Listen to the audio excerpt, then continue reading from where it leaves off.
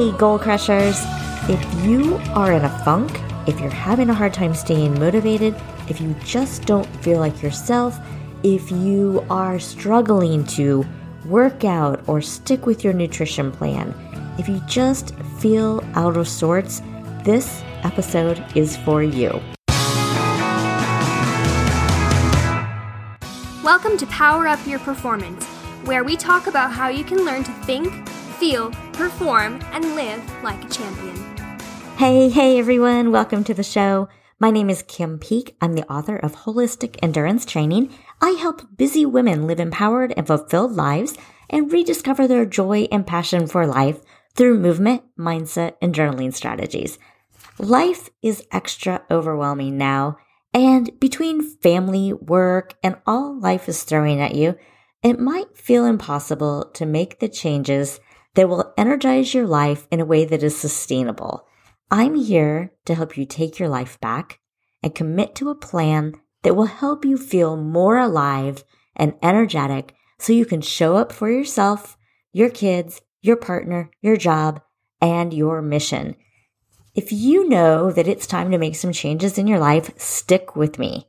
I see you struggling, and I'm here to lend you a hand and help you get out of the mess that is dragging you down.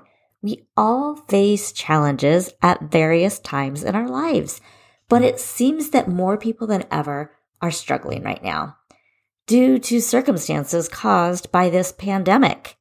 But you don't need to wait it out. In fact, you shouldn't put your life on hold because of the pandemic. I know it feels like your life has been turned upside down, and we are living with constant change. And I know for a lot of you, change isn't your thing. You like to plan, and it's next to impossible to plan these days. What work looks like changes weekly. We can't keep up with whether the kids are in school or they're going online or hybrid or in person. One day you have just one kid living with you, and then all of a sudden your whole family is back home under your roof. I get it. We don't know what we can count on these days. All of this creates chaos that can be exhausting. The sad truth is that we could be living in this chaos for another year as we wait for a vaccine and better treatments. A few weeks ago, I spent 4 hours watching our school board meeting as they allowed members of our community to speak before the board and share their arguments for whether schools should remain online, go hybrid, or go back full-time in person. And while I have a lot of empathy for each of the individual situations that make people need and want to go back to in-person school full-time, I was really struck by a lack of resilience that I saw. There were just tons of speakers who made points that were factual with solid points on either side of the issue. But the majority of what I saw was a bunch of people making excuses for why their current situation wasn't working, why they had been set up by the district to fail.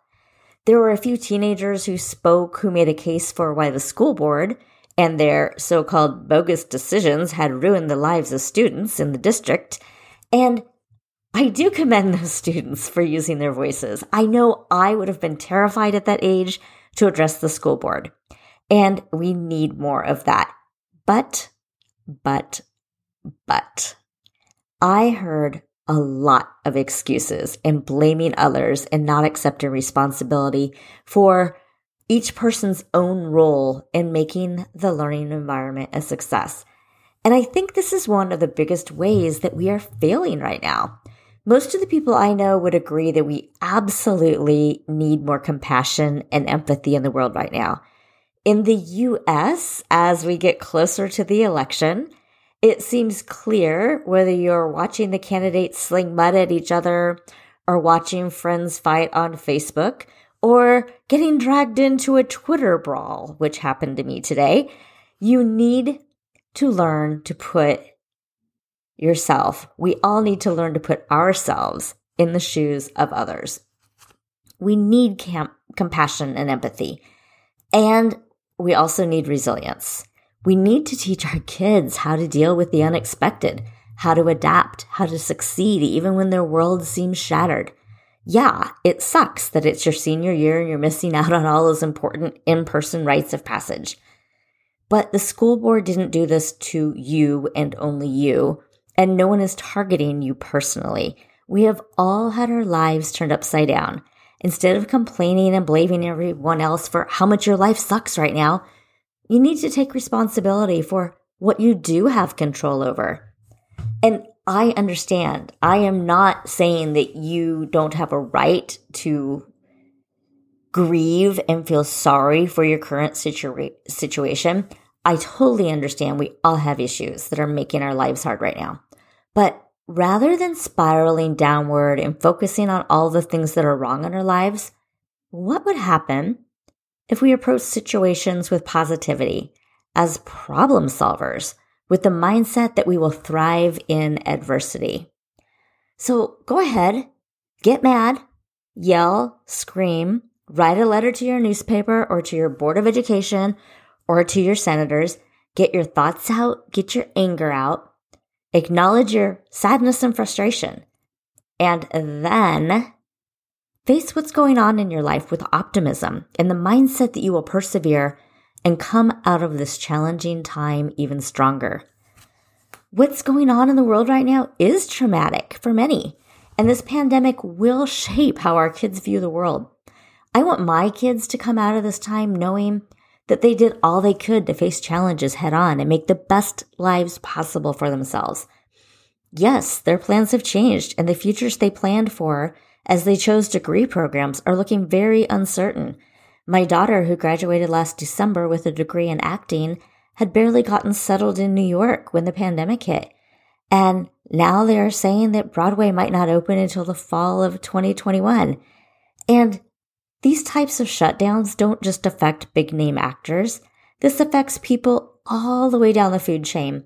Directors, costumers, the people who do the lighting, the people who sell concessions and usher, the restaurants people eat at before they see a show, the waiters and waitresses who relied on the restaurant jobs and the tips, and even the people in Times Square who have the food carts on the streets, and those costumed characters in the middle of Times Square who can seem annoying when they jump out on you and practically accost you for pictures so that they can get tips. Even those guys, everyone, they depend on tourism and the bright lights of Broadway to make their living. Now that's just one example, but you can see the trickle-down effect. For all those people, life doesn't look the way they planned, and they have a choice. They can mope and complain, or find a new way to thrive in the current conditions. And I'm not saying that means you have to throw your dreams away, but you might, if you're in that situation, have time now. So what can you do with that time? Maybe that means going back to school or moving to a more affordable place. Maybe that means thinking outside the box and finding a new way to use those skills. Maybe it means learning to write or direct or taking your talent online or taking a break from a career that you loved and learning a new skill to get you by until the world looks better and different again. Yes, it all sucks. It's hard. Everyone has their own version of hard right now. And there is so much financial pressure. But which is worse, spending another year wallowing in pity or finding ways to take control today, finding ways to thrive and create a life that brings you joy and fulfillment? Sure, it might take some soul searching, but what's the alternative? To dwell on what isn't?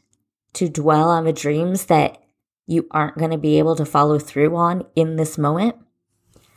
I want to leave you with something helpful because I hate focusing on the negative. So I'm going to share some tips that will help you become more resilient in this challenging time. I turned to the American Psychological Association and I found an article that I think has some great insight, and I'll link it in the show notes. Here's a few things from that article. Psychologists define resilience as the process of adapting well in the face of adversity, trauma, tragedy, threats, or significant sources of stress. such as family and relationship problems, serious health problems, or workplace and financial stressors. As much as resilience involves bouncing back from these difficult experiences, it can also provide profound personal growth. While these adverse events, much like rough river waters, are certainly painful and difficult, they don't have to determine the outcome of your life. There are many aspects of your life you can control, modify, and grow with. That's the role of resilience. Becoming more resilient not only helps you through difficult circumstances, it also empowers you to grow and even improve your life along the way. So depending on whose model you're looking at, I've seen anywhere from 4 to 12 things that you can focus on to develop better resilience. The American Psychological Association article I mentioned focuses on 4: connection, wellness, healthy thinking, and meaning. And here are some examples of what that might look like. Number 1, prioritize relationships. Connecting with empathetic and understanding people can remind you that you're not alone in the midst of difficulties. Number 2, foster wellness. That means exercise, meditation, sleep, nutrition, and avoiding negative coping strategies. Number 3, find a purpose. Volunteer. Think about how your challenges can contribute to a bigger vision for your life.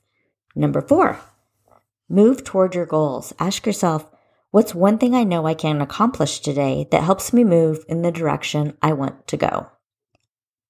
Next, look for opportunities for self-discovery. People often find that they have grown in some respect as the result of a struggle. I don't know, what is this? Number 6, keep things in perspective. How you think can play a significant part in how you feel and how resilient you are when faced with obstacles. Next, accept change.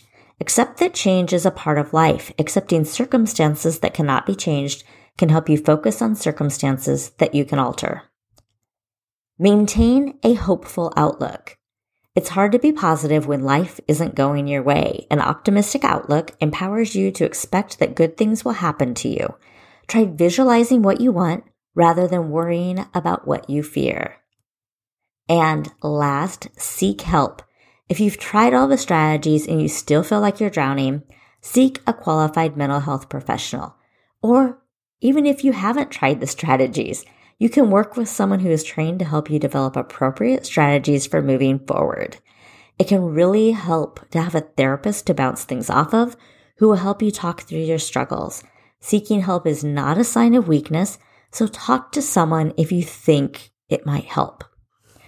Resilience has been on my mind a lot lately, and so the next podcast series I'm working on will be related to resilience and using healthy coping strategies relating to running, walking, moving, as well as journaling and nutrition.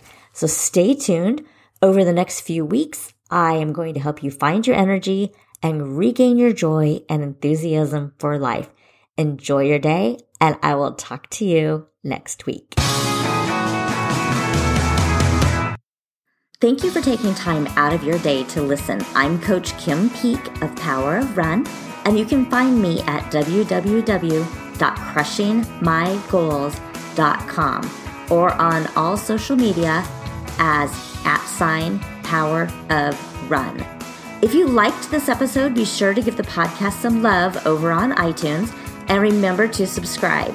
As a new podcast, your reviews and stars and subscribes will help me grow the audience so that I can share my love of health and fitness and bring more experts to the show.